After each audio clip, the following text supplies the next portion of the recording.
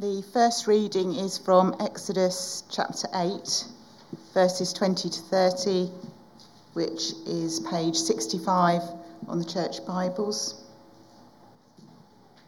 Then the Lord said to Moses, "Get up early in the morning and confront Pharaoh as he goes to the river, and say to him, 'This is what the Lord says, let my people go so that they may worship me. If you do not let my people go, I will send swarms of flies on you and your officials, on your people and into your houses. The houses of the Egyptians will be full of flies, even the ground will be covered with them. But on that day I will deal differently with the land of Goshen, where my people live. No swarms of flies will be there, so that you will know that I, the Lord, am in this land. I will make a distinction between my people and your people. This sign will occur tomorrow.' And the Lord did this. Dense swarms of flies poured into Pharaoh's palace and into the houses of his officials. Throughout Egypt, the land was ruined by the flies. Then Pharaoh summoned Moses and Aaron and said, 'Go, sacrifice to your God here in the land.' But Moses said, 'That would not be right.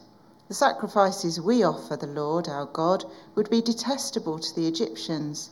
And if we offer sacrifices that are detestable in their eyes, will they not stone us? We must take a 3-day journey into the wilderness to offer sacrifices to the Lord our God as he commands us.' Pharaoh said, 'I will let you go to offer sacrifices to the Lord your God in the wilderness, but you must not go very far. Now pray for me.' Moses answered, 'As soon as I leave you, I will pray to the Lord, and tomorrow the flies will leave Pharaoh and his officials and his people. Only let Pharaoh be sure that he does not act deceitfully again by not letting the people go to offer sacrifices to the Lord.' Then Moses left Pharaoh and prayed to the Lord. This is the word of the Lord. A second reading is from Exodus chapter 10, verses 3 to 29. Exodus 10, verse 3. So Moses and Aaron went to Pharaoh and said to him, 'This is what the Lord, the God of the Hebrews, says. How long will you refuse to humble yourself before me? Let my people go, so they may worship me. If you refuse to let them go, I will bring locusts into your country tomorrow. They will cover the face of the ground, so that it cannot be seen. They will devour what little you have left after the hail, including every tree that is growing in your fields. They will fill your houses and those of all your officials and all the Egyptians, something neither your parents nor your ancestors have ever seen from the day they settled in this land till now.' Then Moses turned and left Pharaoh. Pharaoh's officials said to him, 'How long will this man be a snare to us? Let the people go, so that they may worship the Lord their God. Do you not yet realize that Egypt is ruined?' Then Moses and Aaron were brought back to Pharaoh. 'Go worship the Lord your God,' he said, 'but tell me who will be going.' Moses answered, 'We will go with our young and our old, with our sons and our daughters, and with our flocks and herds, because we are to celebrate a festival to the Lord.'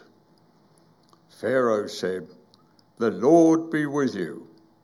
If I let you go along with your women and children, clearly you are bent on evil. No, let only the men go and worship the Lord, since that's what you have been asking for.' Then Moses and Aaron were driven out of Pharaoh's presence.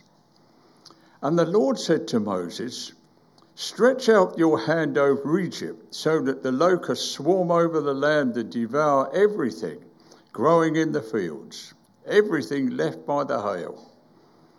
So Moses stretched out his staff over Egypt, and the Lord made an east wind blow across the land all that day and all that night. By morning the wind had brought the locusts. They invaded all Egypt and settled down in every area of the country in great numbers. Never before had there been such a plague of locusts, nor will there ever be again. They covered all the ground until it was black. They devoured all that was left after the hail, everything growing in the fields and the fruit on the trees. Nothing green remained on tree or plant in all the land of Egypt.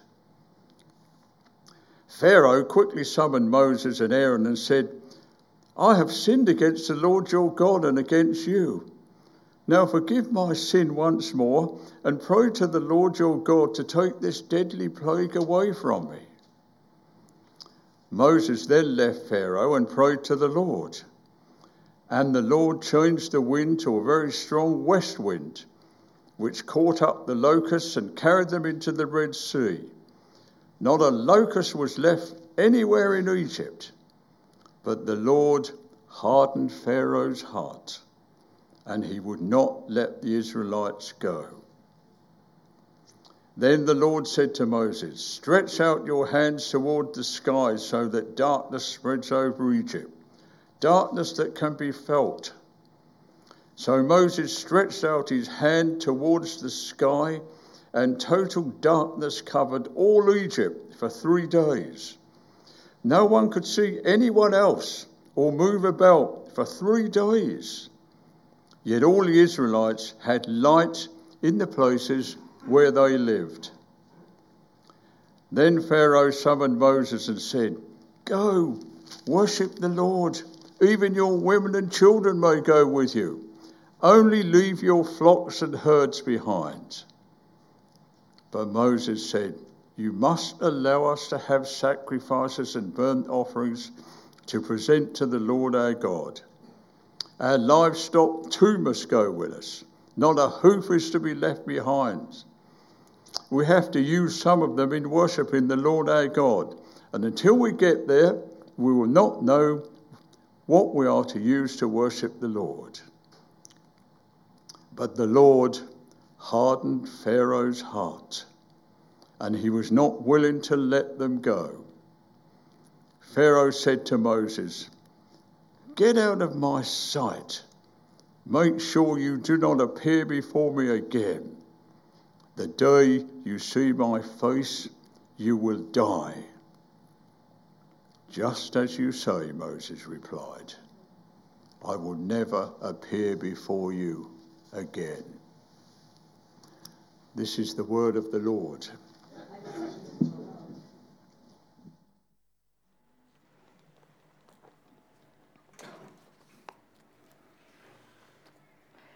Let us pray before I start. Heavenly Father, we ask for your words to be spoken and heard. We ask that your words would be responded to, and that we would leave no challenge unaccepted. So be with us now, Lord, as we learn together. Amen. So we've arrived in week 5 of this series, which is named The Journey into Freedom. And if you have missed any of them, they're available to listen to on the website, so you can download them onto your device and listen to them, or you can just re-listen to them if you have missed them. But just to remind you, Bishop John kicked us off with a look at the children of Israel and trusting in God's promise when there appeared to be no hope. And then we focused on Moses, the child Moses, the call of Moses, and 2 weeks ago we looked at the complaints of Moses. And today we're going to take a slightly different focus, and we're going to look at the compromises of Pharaoh. And as our text, I will be using both the Exodus readings from chapters 8, 20 to 30, and chapters 10, verses 3 to 29. So if you want to keep those open. Now, since Luke spoke to us 2 weeks ago, we have jumped forward 4 chapters in the story, so I will quickly fill in the gaps. Luke explained to us how Moses responded when God called him, and we heard of the complaints of Moses as to why he should not go and do God's work. His excuses, if we remember, range from, "I'm not good enough," to the blatant, "I just don't want to go, send someone else." And then the story carries on as Moses goes to Pharaoh with the words that God had given him. "Let my people go, so they may hold a festival for me in the desert." That's chapter 5, verse 1. And to be fair to Moses, he was right. Pharaoh said to him exactly as he predicted. He said, "Who is the Lord that I should obey him and let Israel go? I do not know the Lord, and I will not let Israel go." That's verse 2. And Pharaoh, in response, oppressed the Israelites further by making them supply their own straw in order to make the bricks. And so in chapter 7 through to chapter 11, Moses pronounces on behalf of God a series of plagues on the land of Egypt. And there are 10 of them, which you can look up for yourself during the week. And these 10 plagues are a demonstration of the power and authority of God the authority and power of God over Pharaoh. The plagues are a physical attack on the land and a spiritual attack on the land.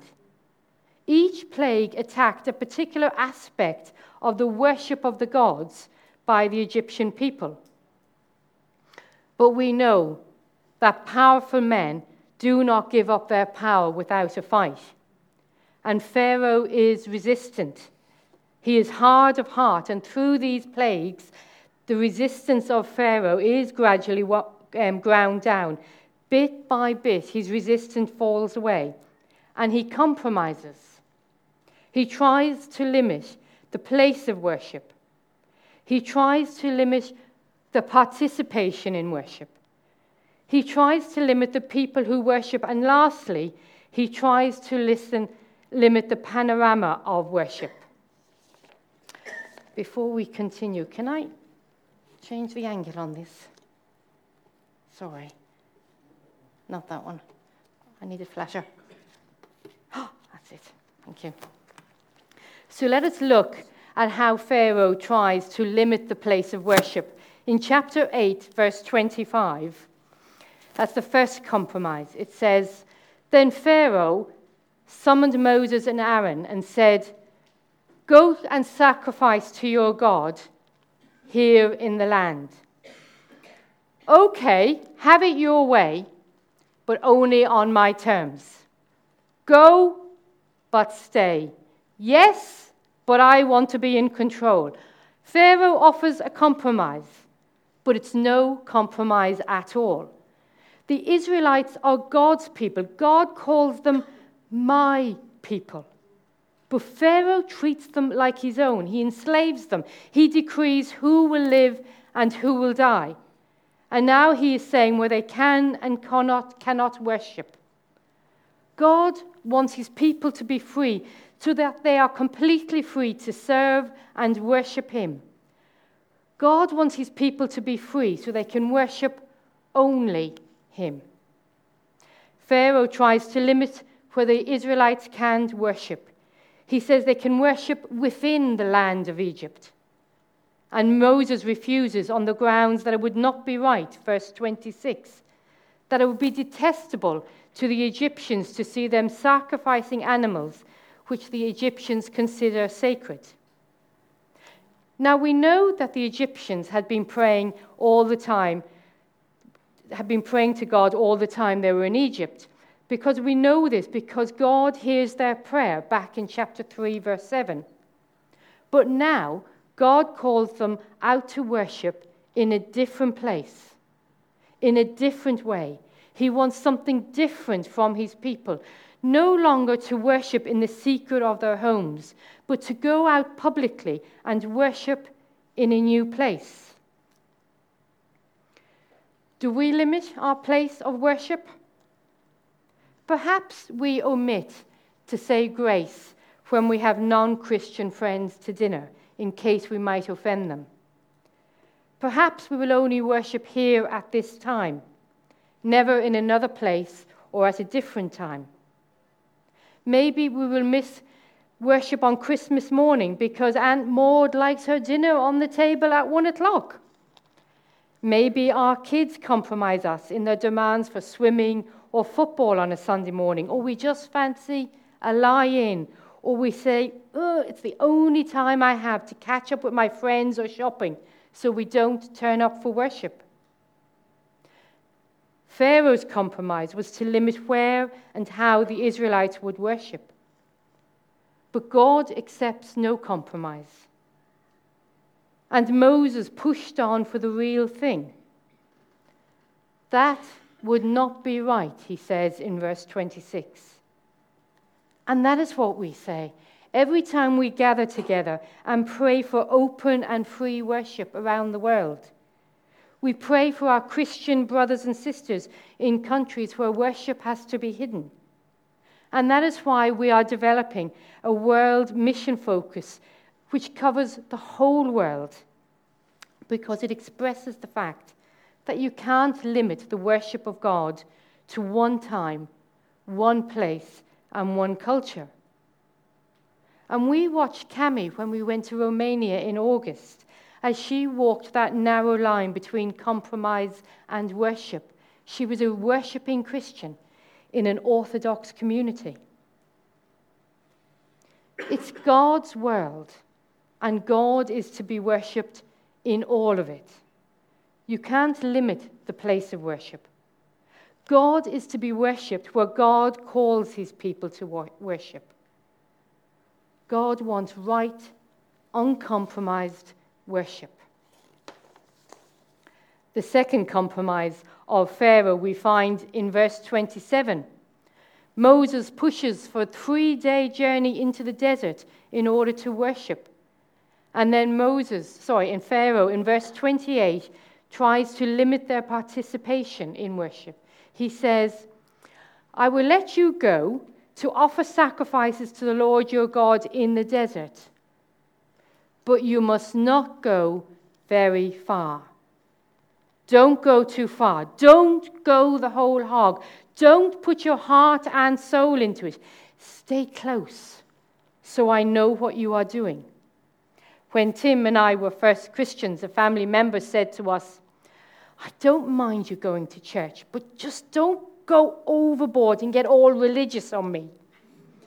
And then when Tim was ordained, this person said, well, I suppose now that it's your job, it's all right for you to go to church every Sunday.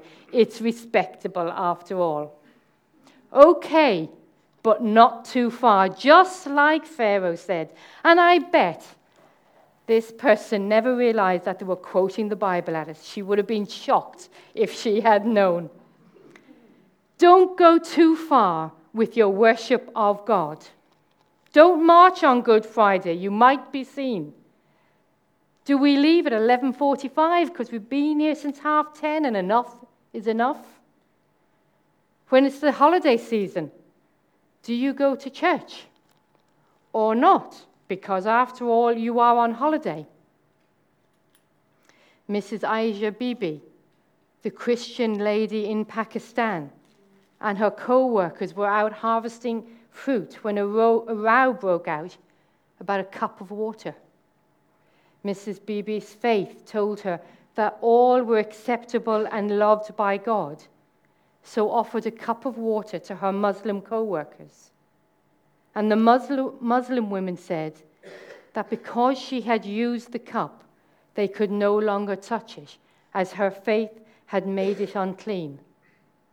Her faith included everyone, but the other women's faith limited who was acceptable.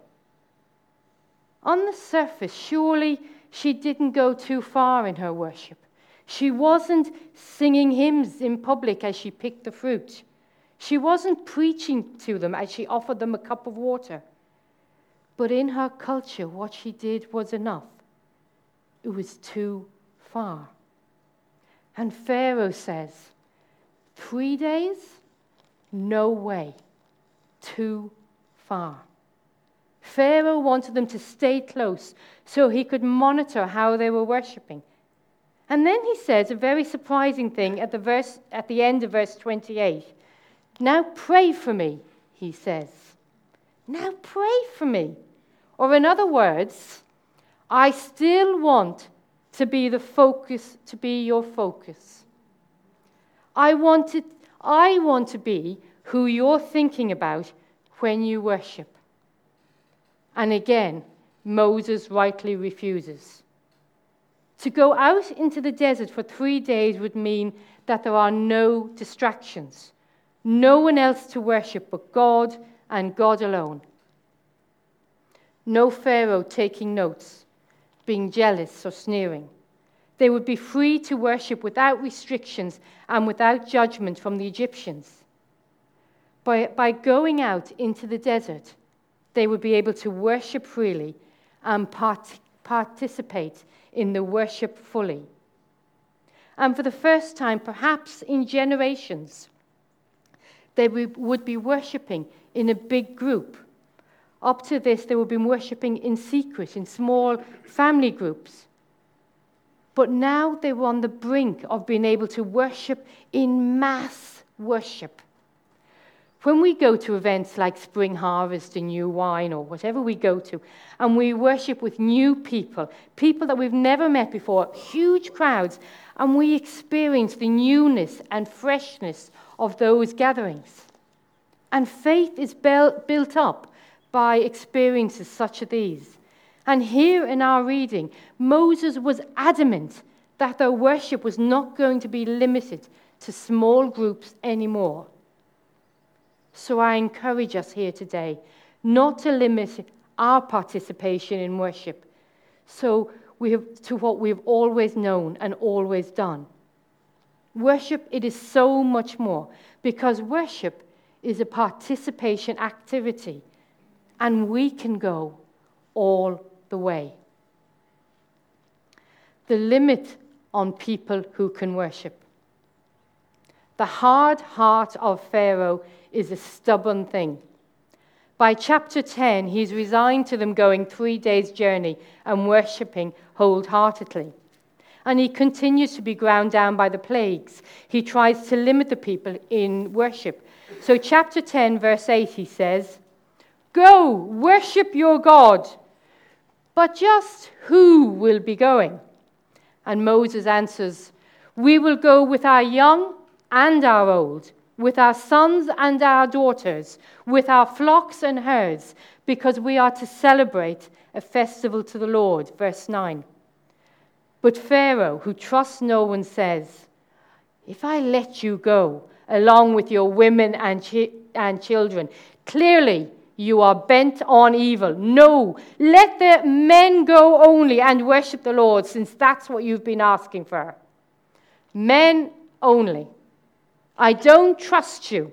You won't come back if you go out into the desert. Leave the women and children here, because then I have a hold on you." From Pharaoh's point of view, it seemed quite reasonable. After all, in Jewish worship, it's only the men who participate. The women and the children are kept apart at a distance. But Moses declines the offer.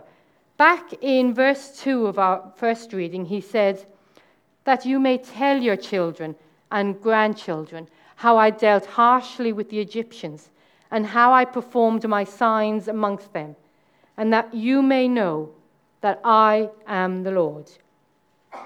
The children are vital to God's plan. The children are still vital to God's plan. Who will carry on the story? Who will tell the stories? The children and the mothers. That's who. The children carry the story into the future. Without them, there is no future, because no one will know the stories and testify to God being God. And that is why we invest so much time and energy into our children here on this estate. Steph has started calling prayer meetings specifically to pray for our children and youth. Be at them. If the women don't know the stories, if they do not witness the worship, what will they teach the children? I am not saying that children's work should be left to the women. I'm going to say that again. I am not saying that children's work should be left alone to the women. Men have a vital part to play. The worship and the story is for everyone, for us all to pass down to our children. The men have to be present in worship because children learn by hearing and seeing. Young boys learn to be men by following men. If our boys do not see their fathers in worship, how will they understand the relevance of worship in their lives? They cannot learn to be men if they have no men to look up to and follow. And sadly, that is why our society is struggling, because the family is no longer together. Children are growing up with half of their story missing. But we are blessed here in Meadgate Church to have so many fathers and grandfathers in worship. We have to tell the story to our children so that they can tell their children. That is what God wanted, and that is why Moses insisted that the women and the children came too. We are blessed here by having so many women willing to tell the story. We are mighty blessed by having so many children to tell the story too. But we need to acknowledge that blessing, to cherish that blessing and grow that blessing by telling the story to our children. And yes, it does get messy with children around. Worship gets interrupted. It gets noisy. But that's what God called for. He wanted all his people out in the desert to worship. They needed to be able to see and hear and question. So don't be afraid to bring the children, because they understand more than you think. Now, last Sunday, we had a little boy. I'm sure you all saw him. And he ran up and down and up and down. And then Melvin had to jump up and down because he kept making a beeline for the door. And then he ran up and down, and then he ran around. And it was messy. But later in conversation, Natasha discovered that the mum was Hindu. But as a child, she had been sent to Sunday school and had forgotten how much fun it was. And in conversation, Natasha discovered that this lady lived in Ealing, a place where Natasha once lived. And so Natasha was able to connect with her and recommend some family-friendly churches so she now could bring her son. Our noisy, messy worship was distracting last week, but already fruit may have been born. Only God knows what will happen to that young mum and her little boy. And so we are to welcome all to worship, all stages, all ages of life. Limit worship to no one. And then we move on to verse 24, where Pharaoh tries to limit the panorama of worship. The hard heart of Pharaoh is not broken yet. Finally, he tries to limit the panorama of worship. He summons Moses and says, "Go, worship the Lord. Even your women and children may go with you. Only leave your flocks and your herds behind." Pharaoh tries to exclude things from their worship, to restrict its power by preventing wealth and goods of the Israelites being offered up to God. The broad panorama of worship, that everything we have and own can be offered in worship, is cut down. Pharaoh wants the worship to be manageable, not costly, and to have no power. But Moses responds in verse 26, our livestock too must go with us. Not a hoof is to be left behind. We have to use some of them in worship the Lord our God. And until we get there, we will not know what we are to use to worship the Lord. Moses wants to bring everything to God, nothing to be left behind. Why? Because they are not sure what God will ask of them. We come to worship with everything on offer, not holding back, because God decides, not us, what he wants offered up. If God has given us a healthy bank balance, how can we use that to further the mission of the church? If God has given us a strong marriage, how can you use your wisdom and experience to strengthen the marriage of others? If God has converted you to faith, how then can you use that knowledge to share the faith with others? God wants everything on offer, the whole panorama, not just the things we decide to offer. Until we get there, we will not know what we are to use to worship the Lord. God knows what he wants. He won't ask us for what he has not already given us. And if he has given it all to us, which he has, then it is right that we should offer it back to him, holding nothing back in our worship, so that we can know the freedom of his kingdom. And we're discovering that here at the moment in Meadgate Church. We want to remove the limits of worship by owning this building. But as yet, we don't know what it will cost.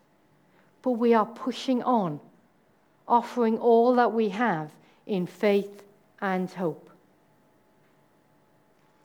So, does Pharaoh let the people go? Yes, but not today. You have to come back another Sunday to hear how Pharaoh does give in finally. You see, Pharaoh is stubborn, and all of us have a stubborn Pharaoh in our hearts that says that we should limit our place of worship, that we should not make it known somewhere else, that we should limit our own participation.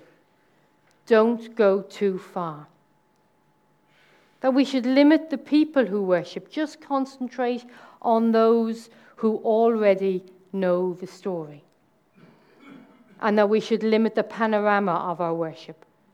Not too costly, not too far-reaching, not too disturbing. Rebuke the Pharaoh in your heart. Make your 3-day journey. Offer your hearts and souls and take your place amongst all the people of God and offer him all you have. Say to that Pharaoh, as Moses did, "Let my people go," and then wait and see what God does. Amen.